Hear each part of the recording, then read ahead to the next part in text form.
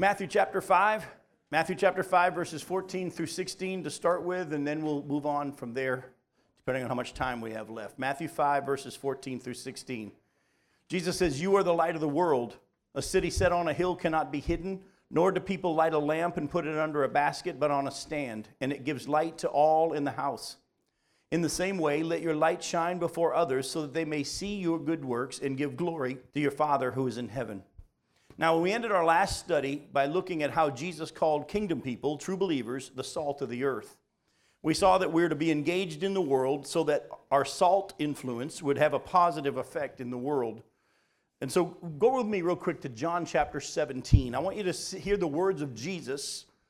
And maybe some of you have seen this, maybe you haven't seen this before, but I really want you to see how Jesus prayed for us as he prayed to the Father in John 17, verses 14 through 23. There's some interesting things that he brings out in his prayer there. In John 17, starting in verse 14, Jesus says, "I have given them your word," that's his disciples, "I've given them your word, and the world has hated them because they're not of the world, just as I'm not of the world. I do not ask that you take them out of the world, but that you keep them from the evil one. They are not of the world, just as I'm not of the world. Sanctify them in the truth. Your word is truth.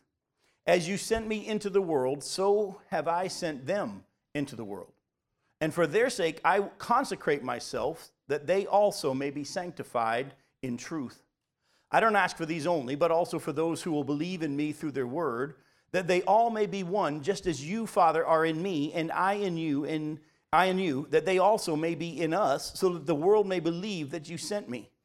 The glory that you have given me, I have given to them, that they may be one, even as we are one. I and them, and you and me, that they may become perfectly one, so that the world may know that you sent me and loved them, even as you loved me." Now, Jesus is praying for his disciples and also us, you see here. You're going to pray for those who believe because of their message, and that's us. He's praying, he says, look, I'm going to send them into the world just like you sent me into the world. So when he says you're the salt of the earth and you're the light of the world, keep in mind, Jesus has just been the salt and the light. And now he's saying, as I go back to the Father, my prayer is that, Father, you would send them into the world in the same way in which I was sent. Yes, I understand, Father, they're not going to like him. They're going to hate him because they hated me. But at the same time, I'm not asking that you take them out of the world. It's very easy for us as Christians to just try to only hang out with Christians. But actually, he wants us to be in the world and be an influencer as the salt, as we talked about last time. And he says, I'm going to send them in the world in the same way that you sent them into the world. And he says, keep them from the evil one. And that's interesting. See, a lot of times we hear that and we think, well, that means Satan will never be able to do anything to us. No, that's not what he's praying here. Because when Jesus prays prayers, are Jesus' prayers answered? Yes. When Jesus prays, his prayers are answered. Because he always prays in accordance with the will of the Father. And if he asks anything according to the will of the Father, you know that you're heard, and you know you have what you've asked. And so Jesus prayed, protect them from the evil one. By the way, what happened physically to all the disciples except John? Even though John went through a lot of stuff himself, they were all martyred and they were all killed. So being protected from the evil one can't be physical protection. It's eternal protection. Keep them. But folks, I don't think we can settle it enough because so many people try to get deceived or allow themselves to be deceived by the enemy. If you've truly been born again and sealed by the Spirit of God, God's holding on to you. You don't lose that. Now, at the same time, he says, I want you to sanctify them in your truth. Your word is truth. That's going to be important later on tonight. So we have seen that God told us that we're to be engaged in the world so that our salt influence would have a positive effect in the world. We saw last time that we were together that salt adds flavor, it acts as a preservative, it produces a thirst, it melts coldness, it heals wounds. Tonight, we continue in this theme as we see that Jesus goes on to say that we, the kingdom people, true believers, are also the light of the world. Now, as we go into this part of the lesson for tonight, I wanted to remind you that this light does not come from us at all, nor can we even manufacture it. It comes from Jesus himself as he lives in us and through us. And that's where we're going to be going tonight. We're going to really kind of break this down, and hopefully by the end of the night, you'll see how important this is that we grasp it, that this light that we have, letting our light shine, is not anything that we produce. It's all Jesus. Go to John chapter 1, and let's lay the foundation.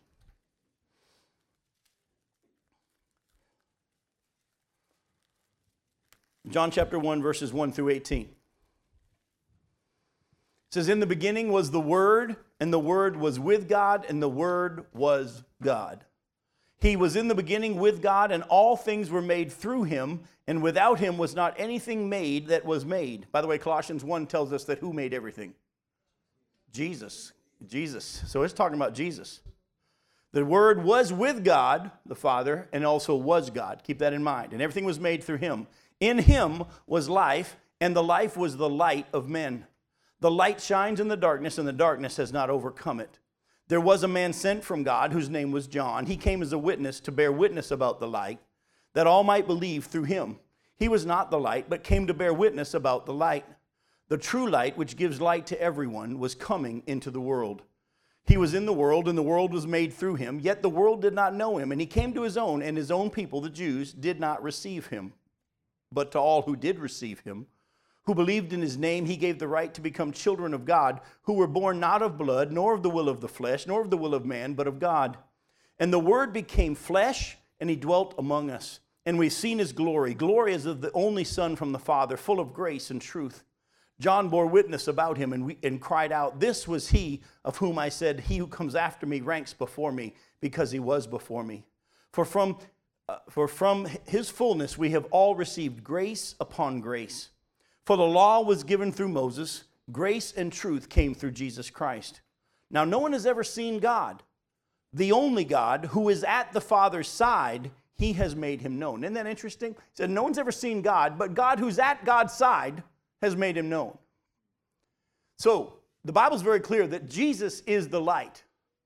It's not you or I. Now I'm going to hammer that home because you say, well, Jim, I think we all understand that. I don't think we do. Because as you're going to see tonight, if we really understood that Jesus is the light and we're not the light, we wouldn't try to do so much in our own strength. Go to John chapter 8. Look at verse 12. Jesus again spoke to them, saying, I am the light of the world. Whoever follows me will not walk in darkness, but will have the light of life. Go to John chapter 9. Look at verses 1 through 5. As Jesus passed by, he saw a man blind from birth. And his disciples asked him, Rabbi, who sinned, this man or his parents, that he was born blind? Jesus answered, it was not this man who sinned, or that his parents, but that the works of God might be displayed in him. Now we must work the works of him who sent me while it is day. Night is coming when no one can work. Now as long as I am in the world, I am the light of the world. Again, when the Bible says you're the light of the world, are you the light of the world? No, Jesus is in you. But it's because he's in us and we've been sent into this world that we are the light of the world. But get over yourself. It ain't you. It isn't me. It's Jesus. And we're going to talk a little bit tonight about the importance of allowing Jesus to live his life through us. And we'll get to that in a little bit. As we saw earlier, Jesus has now sent us into the world in the same way that he was sent into the world. And as we just said, it's not us, but Jesus through us doing his work and shining his light into the world. We are the body of Christ. We're going to touch on something real quick here. Go to Colossians chapter 1 that we'll hopefully get into in more detail later on in our study. Maybe tonight, maybe further. We'll see how far we get. But go to Colossians chapter 1 and look at verses 28 and 29.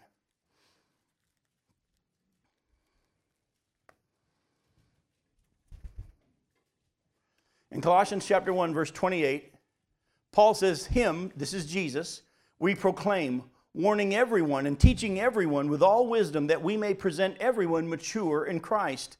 For this, Paul says, I toil, struggling with all his energy that he powerfully works within me. You're going to see all through the scripture this balancing act, if you will, where Philippians chapter 2 verse 12 says that you're to work out your salvation with fear and trembling. But verse 13 says, for it's God who works in you to will and to act according to his good purpose. And I think over the years, the church has little by little, and there's lots of reasons I could get into tonight about why that is. I don't think they'd be that much helpful for us. But the church has, for lots of reasons over the years, drifted away from allowing Christ to shine through us, and we've tried to shine for Jesus. Has anybody ever heard that phrase before? Has anybody heard shine for Jesus? Who's the light of the world? It's only him. And the reason that I'm the light of the world and you're the light of the world that Jesus says is because the light lives within us. And actually, during that time period where Jesus was in the tomb, how did the light shine? How was the light looking during that time?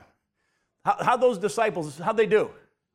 They didn't do too good, did they? They all ran and hid, and while he was in the world, he was the light of the world. And there was a time coming, as he said in John chapter 9, that there'll be no light while he was in the grave. But he rose from the dead. He breathed on them and said, receive the Holy Spirit there on that first night, and empowering them to even be able to do what they needed to do until the Holy Spirit came to indwell them. That's caused a lot of confusion over the years to people. But in John 20, in that first night, when he meets them in the upper room and then he breathes on them and says, receive the Holy Spirit, they weren't indwelt by the Holy Spirit at that time, because it's after that, in that evening, that he says to them, hey, you stay in Jerusalem and wait until you receive the gift that the Father's promised you. And that was the indwelling of the Holy Spirit, because in John chapter 14, he says he's with you, but he's going to be in you. So what Jesus did by breathing on them that night was empowering them. You know the Old Testament, you know the Spirit of God would come upon somebody and empower them for a season, and then if they walked in disobedience, he would remove his Spirit. That's why David prayed, don't take your Holy Spirit from me. He empowered them in an Old Testament sense, if you will, to be able to even wait in Jerusalem until they received the Holy Spirit. I did a message just recently about how many times Jesus told them before he died and after he rose, go wait for me in Galilee, wait for me in Galilee, I'll meet you in Galilee. And by the way, they never went to Galilee until finally he got them to Galilee.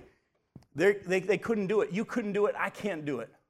Even though we've been saved, even though we've been born again, God never expected you and I to live the Christian life in our own strength. Jesus himself said in a verse we can all quote, in John chapter 15, verse 5, apart from me, you can do nothing. Yet we try to do stuff for Jesus. The light of the world is in us. But if they're going to see the light, they need to see him, not us. That's why Paul said, I'm working hard, but actually, let me clarify this. I toil and I struggle, but it's actually his energy that's working so powerfully through me. You know, I wish some of you could experience what happens to me when I'm up here preaching and teaching, or wherever I'm at preaching and teaching. My family will tell you, I'm actually sick right now. And we have dinner on Tuesdays at Wendy's beforehand. There's a group of us that all eat at the Wendy's over here in Indialantic before Bible study. And you ever had a cold? You feel better after you eat a little bit? I couldn't wait to get to Wendy's to get something in me, so I started to feel better. But I knew it would start to wear off. But I told the people there, I said, just wait till me get to 7 o'clock. I'll be fine. Because something takes over. Something happens when I start letting him do his work through me, where all of a sudden I'm invigorated. By the way, when this is all over, I'm going to be crashed. But right now, I feel good. I have an energy. I have an invigoration that I can't describe to you. And folks, I want you to learn how to believe that God will do through you what he wants to do through you and the gifting that he's given you. But it's interesting. If you go back to Matthew chapter 5, he's just said, you're the light of the world. And in telling us that we're the light of the world, Jesus has to tell us to let our light shine before others. Isn't that interesting? He said, you're the light of the world. And as we've just explained, the only reason we're the light of the world is because Jesus is in us. But then he says, let your light shine. Why would Jesus have to tell us, the light of the world, to shine? You nailed it, Michael. Hope you heard what Michael just said. We still have the choice to allow him to be the one in control or whether or not we're in control. That is a daily process. Romans 12, 1 and 2, we all love to quote, but I hope you understand that that's a daily thing throughout the day. Laying your body on the altar. I beseech you, therefore, brethren, for you King James folks, I beg you in the other translations, I urge you in some other translations, by the mercies of God, to present your bodies as a living sacrifice, holy and acceptable, which is your reasonable service or your spiritual act of worship. And don't be conformed any longer to the pattern of this world. By the way, the pattern of this world is living for self, is it not? But be transformed by the renewing of your mind. And in the Greek, that's a daily renewing. Then you'll be able to know what his will is, his good, pleasing, and perfect will. And we're going to get to that passage in a little bit tonight, but I want you to understand that, ironically, Jesus says, you're the light of the world, but now you have to choose whether or not you're going to let your light shine. You see, we choose on a daily basis if we're going to let the world see Jesus or if we'll try to accomplish what only Jesus can do in our own strength and in our own effort. By the way, does anybody remember back at the beginning of our study when we saw the temptation of Jesus in the wilderness? What was the ultimate issue, or what was Satan trying to tempt Jesus to do? eventually he got to have him worship him, and that's going to manifest itself how? He wanted Jesus to use his own ability to do what the Father would do through him.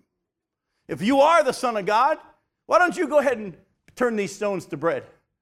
Could Jesus have done it in his own strength, being God himself? But he would not have been yielded to the Father. See, Jesus, even though he was God, he humbled himself. We dealt with all that, the kenosis. He limited himself, and he lived his life totally dependent on the Father. In John chapter 14, verse 10, Jesus said, the things you see me do are not me doing it. It's the Father who does his works through me. The same life that you and I are living on this earth, Jesus lived. He could have done everything in his own power, but he only did what the Father allowed him and told him to do. And he humbled himself, and Satan tried to get him to do it in his own strength. Why don't you get people to believe in you by jumping off the temple and the pinnacle of the temple and not falling down and hurting yourself? And man, people will believe then. But you know what? He could have done something like that. But that's not how the Father planned it. And the Father's plan is what he surrendered himself to. Now, I want you to stick with me here because this is a bigger problem than you think. This whole idea of the fact that we try to do things in our own strength for Jesus. Paul addressed this problem in the early church. Go to 2 Corinthians chapter 2.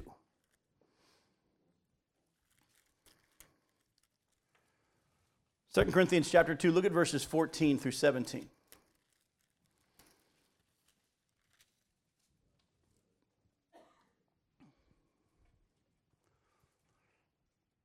Paul says, but thanks be to God who in Christ always leads us in triumphal procession and through us spreads the fragrance of the knowledge of him everywhere.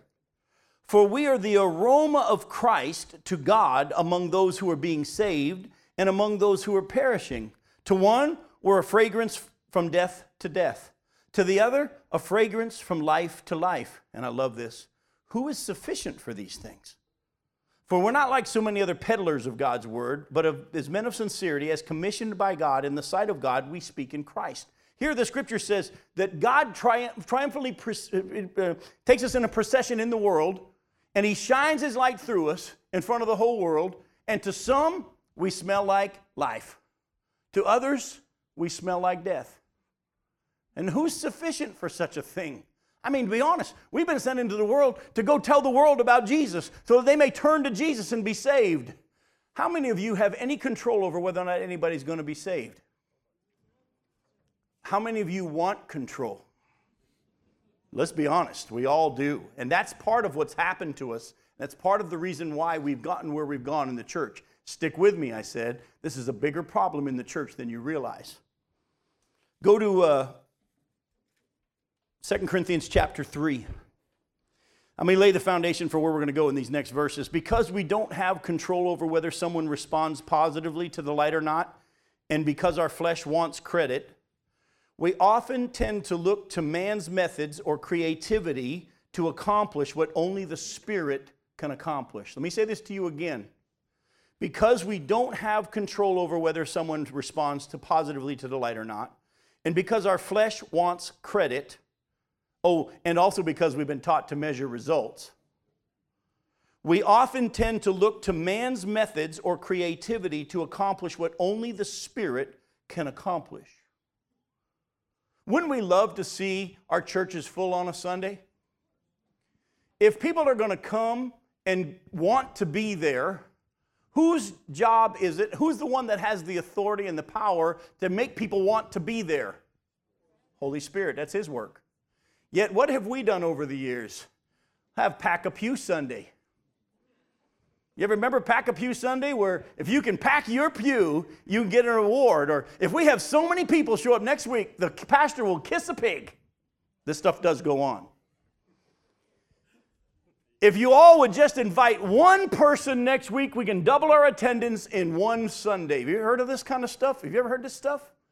Without realizing it, we don't realize it. We actually have been taught to measure results, to try to produce results, and we try man's methods to accomplish what only God can do. 2 Corinthians chapter 3, look at verses 4 through 6. It says, such is the confidence that we have through Christ toward God. Not that we are sufficient ourselves to claim anything is coming from us, but our sufficiency is from God, who has made us sufficient to be ministers of a new covenant, not of the Spirit, of the letter, but of the Spirit. For the letter kills, but the Spirit gives life. It didn't come in from us. We've just been called to go and share the truth in the power of the Spirit. That's it. There's an interesting story I'd love to take you to, but for the sake of time I won't, where Paul is speaking to a group of Jews.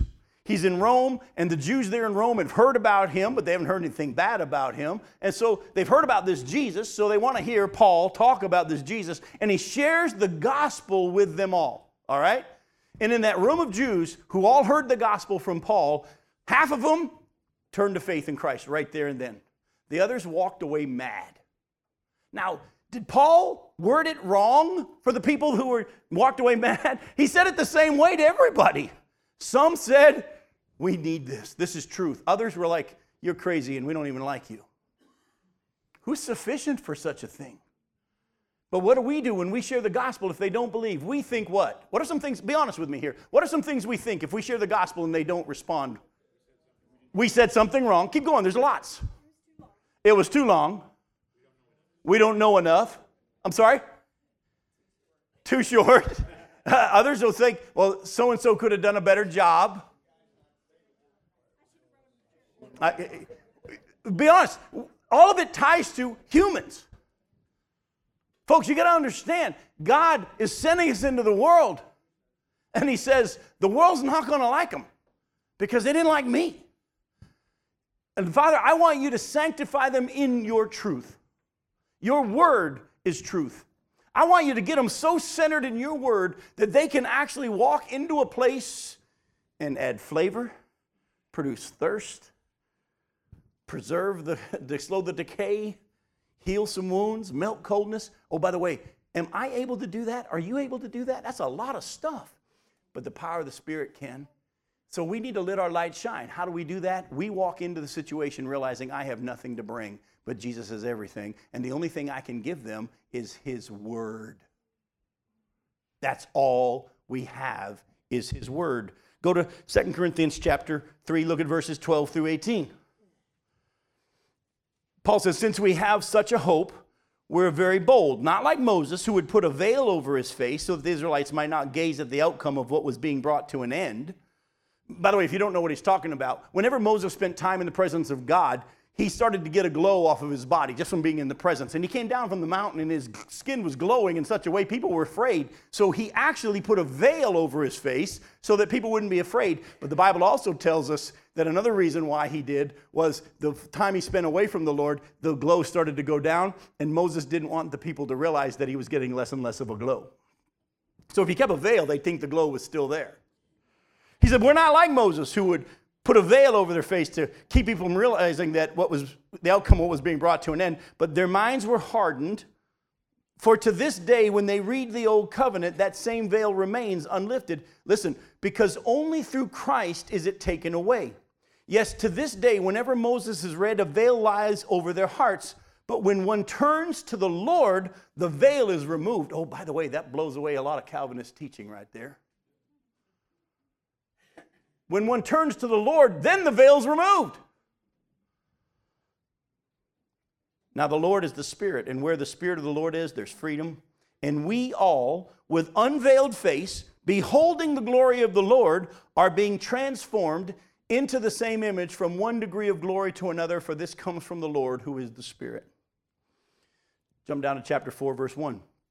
Therefore, having this ministry by the mercy of God, we do not lose heart. Oh, by the way, many of us have. That's why a lot of us don't tell anybody anymore. We've given up. We feel like we're no good at it. Someone could be better at it. We don't see enough results. And we've lost heart. That's because we think it has something to do with us. I told you the problem's bigger than we think. Oh, you're going to see it. It's even bigger. Keep reading. We don't lose heart, but we have renounced disgraceful, underhanded ways.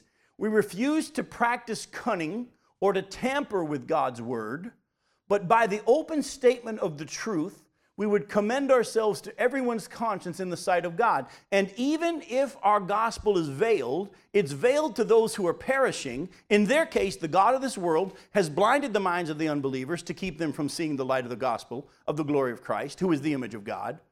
For what we proclaim is not ourselves, but Jesus Christ is Lord, with ourselves as your servants for Jesus' sake. For God, who has said, let light shine out of darkness, has shone in our hearts to give the light of the knowledge of the glory of God in the face of Jesus Christ. Did you hear what Paul said? We don't mess with the Word of God. We don't act like it needs help. We just present what it says, because we believe the Word is powerful enough. Hebrews chapter 4, verse 12, the Word of God is living, active, sharper than any two-edged sword. It's able to accomplish everything that He sent out for it to do. But we actually don't believe that the Word of God's enough. We think they need other help as well. That's why a lot of churches today, how many of you, I'm not going to ask for a show of hands on this one, how many of you, when you think about the preaching in your church, how much scripture is there really? Be really honest, nowadays, there's very little scripture. It's mostly, let's read a verse, let's close our Bible, and let's talk about it. And they think the power is in their presentation. They think the power is in their illustrations. They think the power is in, well, that's because the world wants the illustrations. They want the demonstrations. They want all this stuff. And they don't want the Word. People today, Jim, they just don't want the Word. So we got to get it. So what? What's the only thing that's going to have the power, and has the power, to make a change in their life? The Word. And Jesus prayed that we would be sanctified ourselves by the Word. His Word is truth. Sanctify them, Father, in your truth. Your Word is truth. Father, I'm in them now, and I'm sending them into the world in the same way that you sent me into the world. And my prayer is that you would get them set apart in the power of your truth, and that's your Word, and that's all they need. You don't need anything else. You don't need a juggler. You don't need a band. You just need the Word. So it's ironic to me that Jesus would say, you're the light of the world. Now you guys have to choose to let the light shine. Go to 1 Corinthians chapter 2. 1 Corinthians now. Back up to 1 Corinthians chapter 2 and look at verses 1 through 5.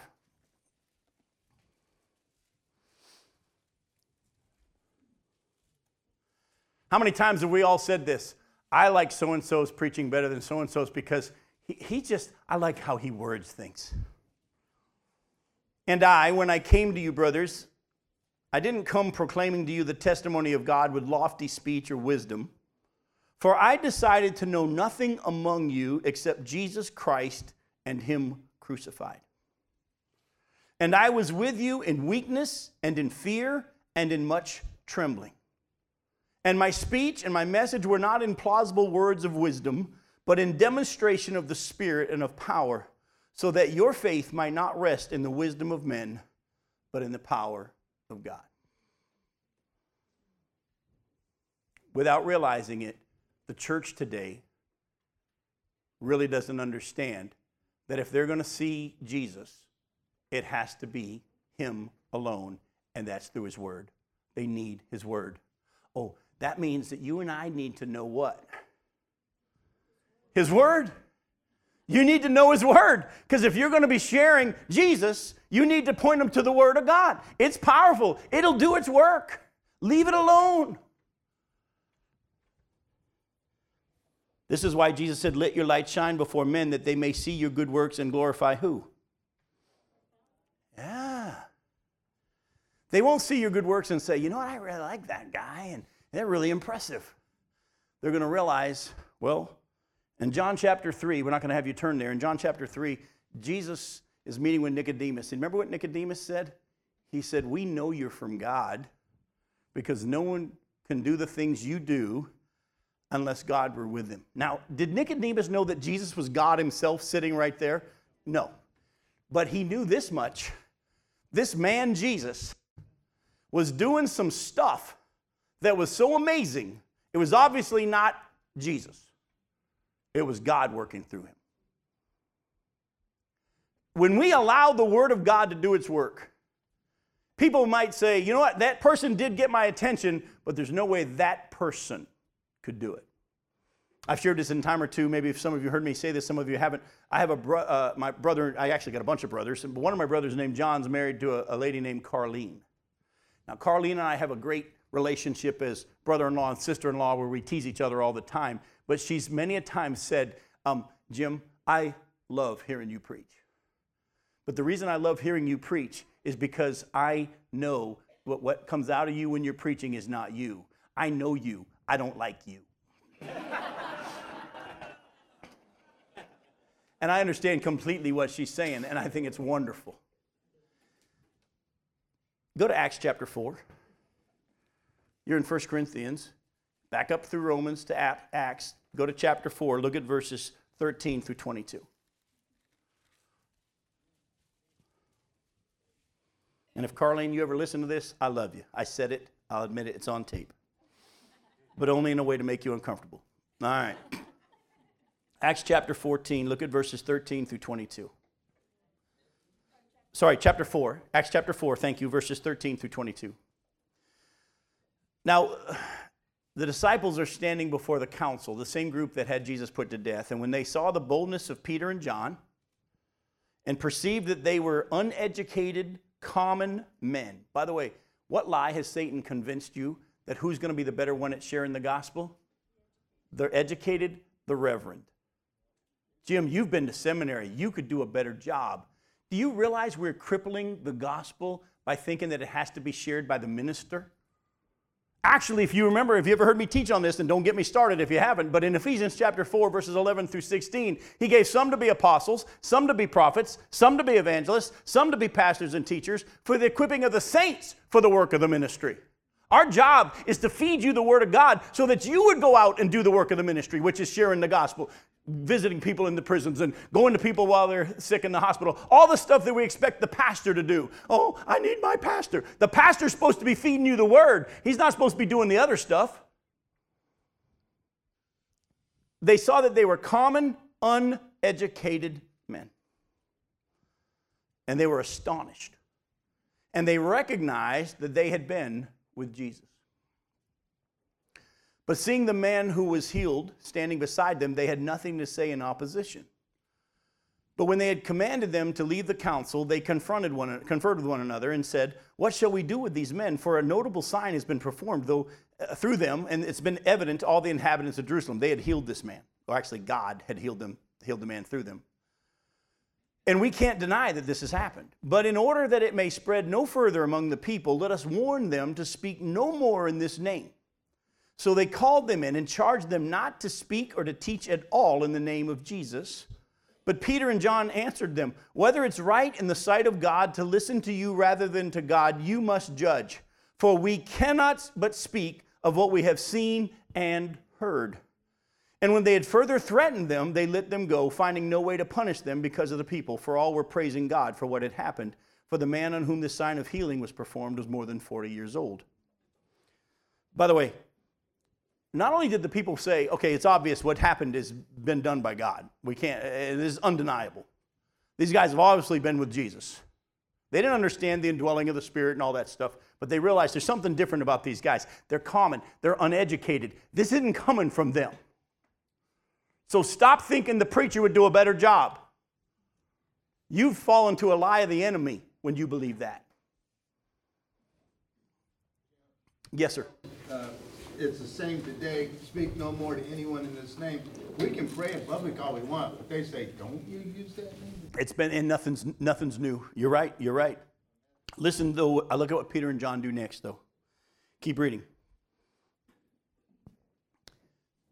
And when they released them, they went to their friends and reported what the chief priests and the elders had said to them. And when they heard it, they lifted their voices together to God and said, "Sovereign Lord, who made the heaven and the earth and all the sea and everything in them, who through the mouth of our father David, your servant, said by the Holy Spirit, why did the Gentiles rage and the peoples plot in vain? The kings of the earth set themselves and the rulers were gathered together against the Lord and against his anointed. For truly in this city there was gathered together against your holy servant Jesus, whom you anointed, both Herod and Pontius Pilate, along with the Gentiles and the people of Israel, to do whatever your hand and your plan had predestined to take place. And now, Lord, look upon their threats and grant to your servants to continue to speak your word with all boldness, while you stretch out your hand to heal and signs and wonders are performed through the name of your holy servant Jesus." And when they had prayed, the place in which they were gathered together was shaken, and they were all filled with the Holy Spirit, and they continued to speak the word of God with boldness. I love it. after having just been used by God, they didn't walk out of there going, hey, look at us. We stood up to the council. They couldn't do anything to us. No, they actually went back and they shared what God had done. Because they understood the word and the Spirit of God was bringing to their remembrance the things that God had said, they realized this lined right up with the scripture, and they prayed that God would give them some more boldness for the next episode and more power for the next. Folks, I'm going to go down a road that makes some of you uncomfortable, but I'm not going to go down the road unbiblically. I believe the Bible teaches that God is still healing people today. I don't believe the Bible teaches that everyone's supposed to be healed. But I believe that God still is in the miracle business. The people that believe that God stopped doing the miracles are using a passage in 1 Corinthians 13, and they're taking it out of context, because in the context of 1 Corinthians 13, where it says tongues are going to be ceased and prophecy is going to stop, it's talking about the context of when we get to heaven. Well, now we see through a glass dimly, but one day we're going to see face to face, and one day this is going to come to an end. But I believe without question, God is still healing people, and God's still raising the dead, and God is still doing these miracles where they're needed for the purpose of the gospel. Part of the reason why we don't see them anymore is because we're too busy trying to pack a pew in our own strength. Have you ever noticed how many times Jesus would do a miracle and then he would tell the person, don't tell anybody? Isn't that interesting? Vance Havner years ago said Jesus would perform miracles and then he wouldn't advertise them. He said the church today is advertising them and performing none. Because this problem's bigger than we think. We really don't understand the power of God. And we try to do things in our own strength. That's why Jesus said, you're the light of the world, but you have to let that light shine. And the only way I do that is daily acknowledge I'm not sufficient for this.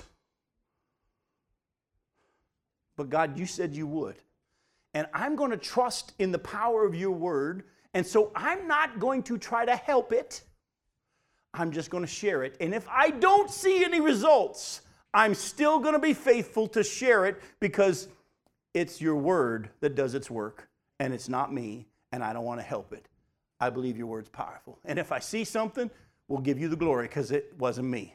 And if I don't see anything, I'll give you the glory, because you know what? Satan's blinded their eyes. I'm sticking to the word. Now,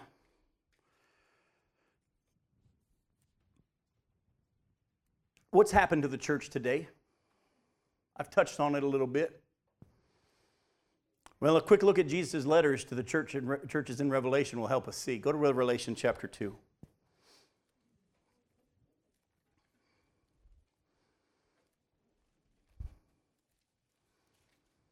In Revelation chapter 2, look at verses 1 through 5. To the angel or the messenger of the church in Ephesus, write, the words of him who holds the 7 stars in his right hand, who walks among the 7 golden lampstands. By the way, who's that? It's Jesus. This is his words. He says, I know your works, your toil, and your patient endurance, and how you can't bear with those who are evil. But you have tested those who call themselves apostles and are not, and you found them to be false. I know you are enduring patiently and bearing up for my name's sake, and you have not grown weary.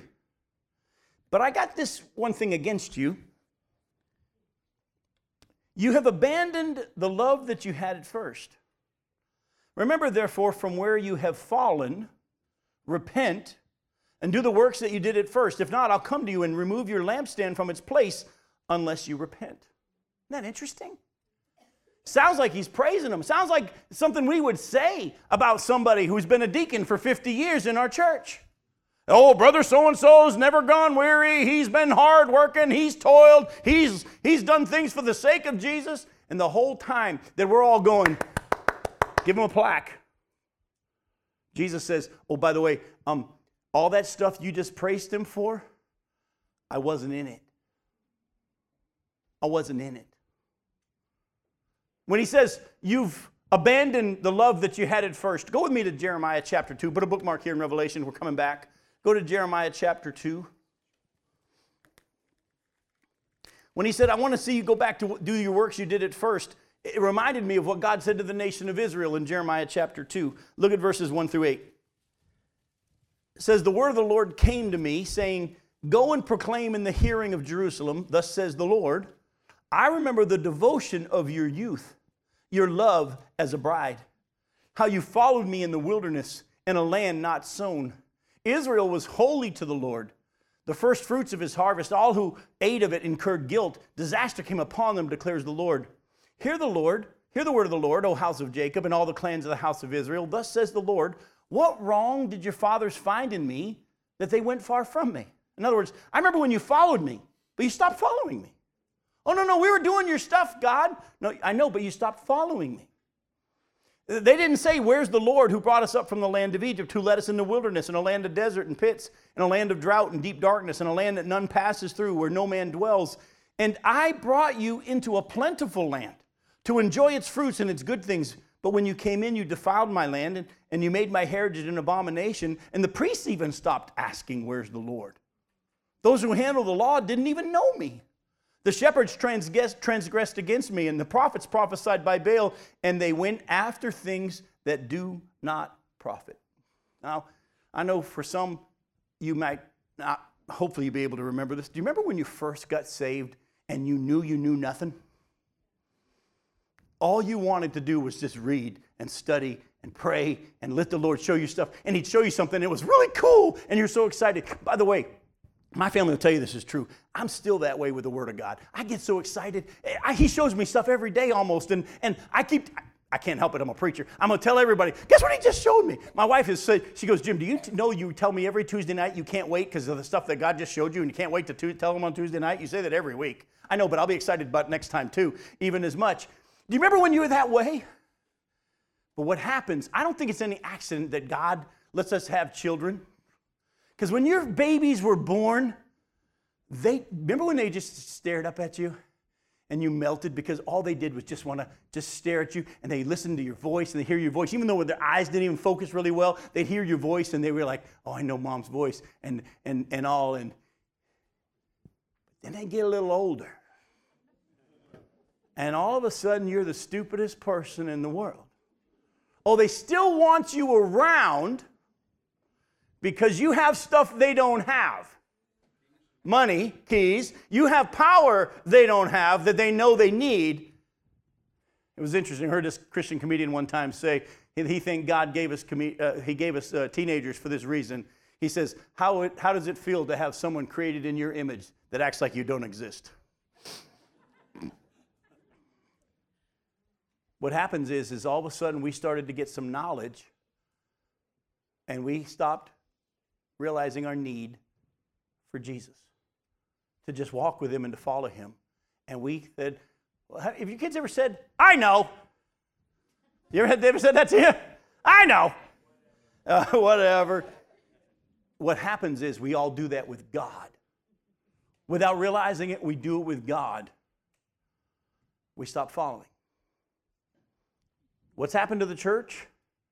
Same thing that Jesus said happened to the church at Ephesus. It's been happening to us. Well, let me tell you how it ends up. Go back to Revelation chapter 3. Revelation chapter 3. Let me show you how it ends up. We're not going to look at all the churches tonight, but in Revelation chapter 3, we'll go to the last one, church at Laodicea. And I want you to stick with me here, because you're going to hear rich and poor, and you're going to think money. And this has nothing to do with money. Actually, through the scriptures, you'll realize rich and poor most of the time is referring to spiritual wealth and spiritual poverty. In Revelation chapter 3 and verse 14, to the angel of the church in Laodicea write the words of the Amen, the faithful and true witness, the beginning of God's creation. I know your works. You are neither cold nor hot. Man, I wish you were either cold or hot. So because you're lukewarm and neither hot nor cold, I will spit you out of my mouth. For you say, I'm rich and I have prospered and I need nothing, not realizing that you're wretched, pitiable, poor, blind, and naked. By the way, those are all descriptions of the lost. I counsel you to buy from me gold refined by fire so that you may be rich, and white garments so that you may clothe yourselves and the shame of your nakedness may not be seen, and salve to anoint your eyes so that you may see. Those whom I love I reprove and discipline, so be zealous and repent. Behold, I stand at the door and knock. If anyone hears my voice and opens the door, I will come into him and eat with him and he with me. The one who conquers, I'll grant him to sit with me on my throne, as I also conquered and sat down with my Father on his throne. And he who has an ear to hear, let him hear what the Spirit says to the churches. By the way, all the way through in each of these letters, even though he wrote to Ephesus and Smyrna and Philadelphia and Laodicea, each of them it says, hear what the Spirit says to the churches. So everything he's saying to each of the churches applies to all the churches throughout the church age. What happened to the church? They were working hard, but they had walked away from Jesus. They had fallen away from Jesus and were doing the Christian thing in their own strength. And even to the point that they hadn't even gotten weary. They thought they were doing pretty good. And they had stopped trusting and walking by faith and letting Jesus show them what they were to do on a daily basis. And then it always gets all the way to the end of the church age, and this is where we're at, where most of the churches think they're spiritual, but they don't realize they're nowhere near the Lord. And when Jesus says, I'm about to spit you out of my mouth, I believe it's referring to the rapture. When he takes those who are really his, and those who aren't are going to be left behind. He says, I wish you were cold or hot. If you're cold, you realize where you were. If you're hot, of course, he wants us to be hot. But because you're lukewarm and you think you're okay. By the way, how many of you have ever seen that awesome painting of Jesus in the garden knocking on the door with that scripture, behold, I stand at the door and knock? And we've all noticed that on the door, there's no handle on the outside. It only can be opened from the inside, all that. How many of you ever realized that behold, I stand at the door and knock wasn't written to the whole world of lost people, although that is true. It was written to the church in the last days. Like I told you, in many of our churches today, the word has lost its centrality. The power of God is not being seen. Oh, we have an appearance of godliness.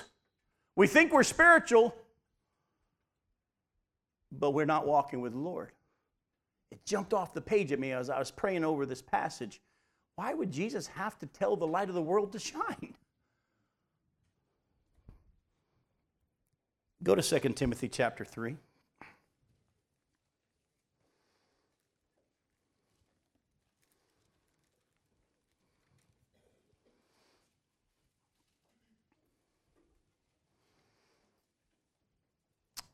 Please understand this,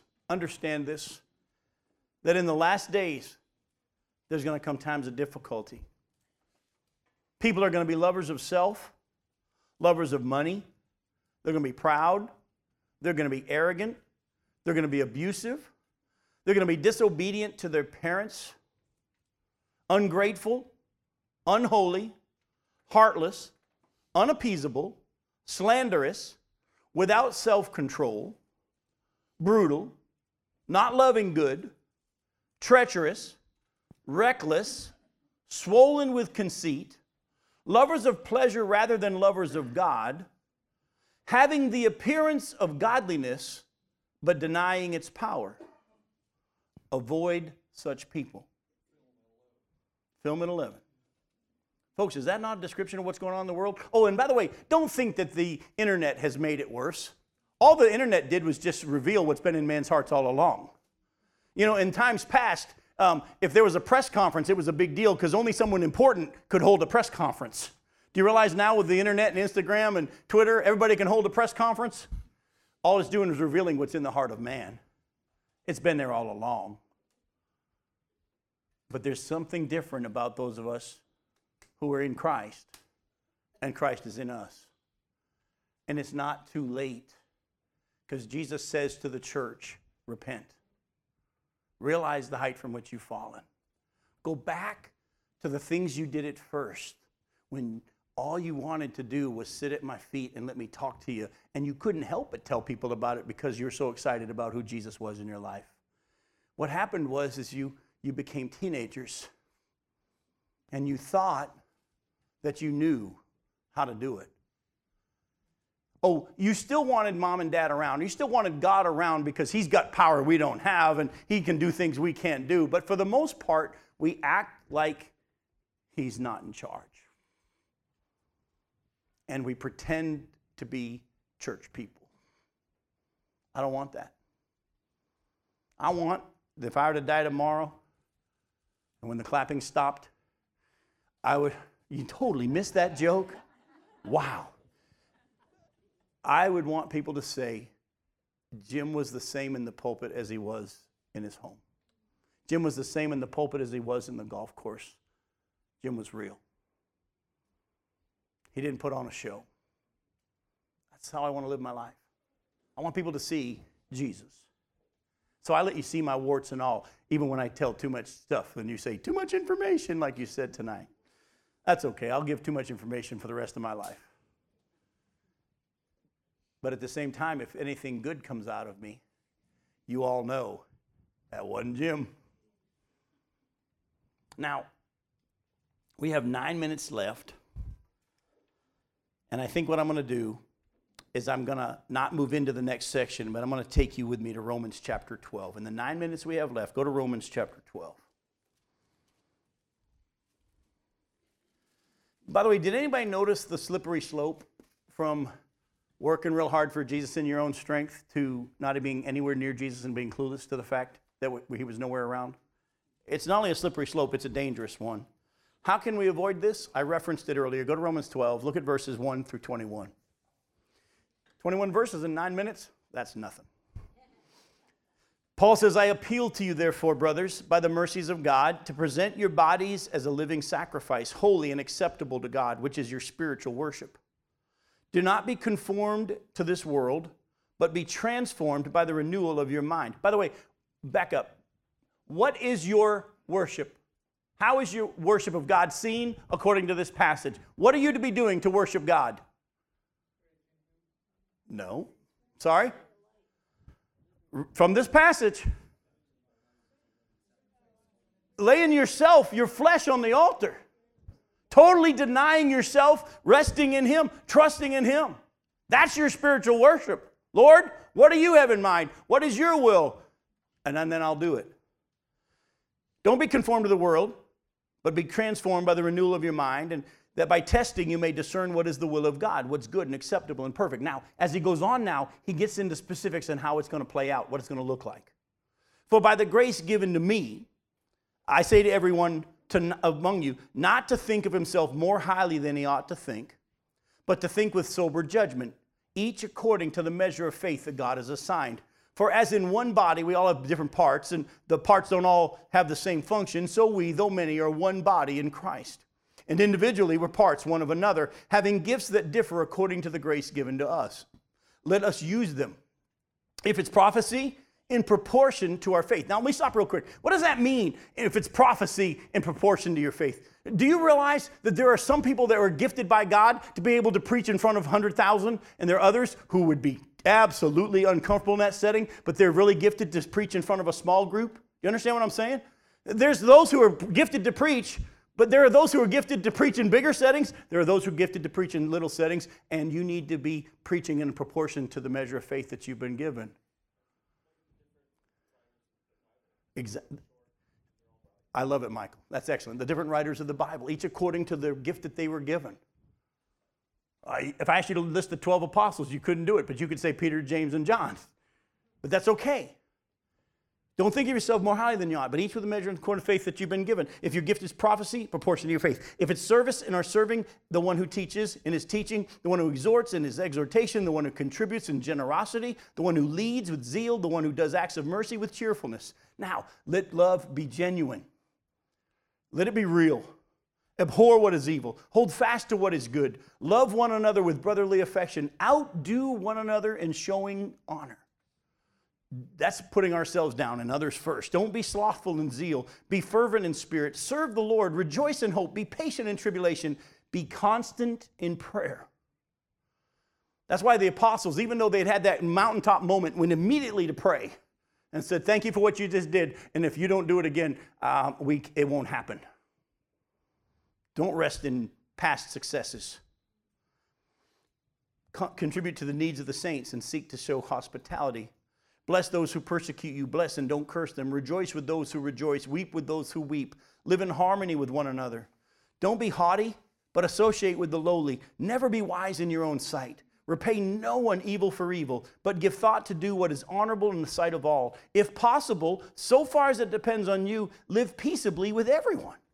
Beloved, never avenge yourselves, but leave it to the wrath of God. For it's written, vengeance is mine, I will repay, says the Lord. To the contrary, if your enemy is hungry, feed him. If he's thirsty, give him something to drink. For by doing so, you will heap burning coals on his head.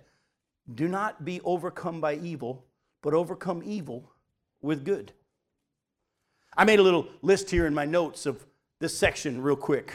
What's this going to look like? This being dependent on the Lord on a daily basis, laying my flesh on the altar and surrendering to His plan for my life. I'm to lay my flesh down every day and wait for and trust God's Spirit in me. I'm not going to try to climb the ladder for more attention, but to live the life that God's chosen for me. I'm going to love others, love others, love others. How? I'm going to show others honor. I'm going to show hospitality and be generous. I'm going to bless those who persecute me and not to seek revenge. By the way, why did the Bible say in what we saw in Matthew 5 that we were to rejoice when we're persecuted? Do you remember? Because great is our reward in heaven. And because they persecuted the prophets who were before us. In other words, if they're persecuting you because of your faith in Christ, that means they're seeing Jesus in you. That should make you happy.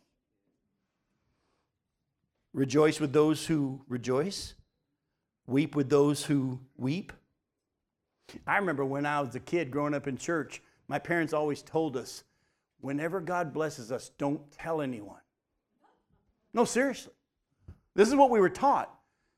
We didn't get this type of a blessing when we were a kid, but we say we got a cruise, and God blessed us with a cruise. We weren't allowed to tell anybody we got a cruise. You know why? Because the reaction of the church was, oh, it must be nice. Sure wish God would bless me with a cruise. Maybe we're paying our pastor too much.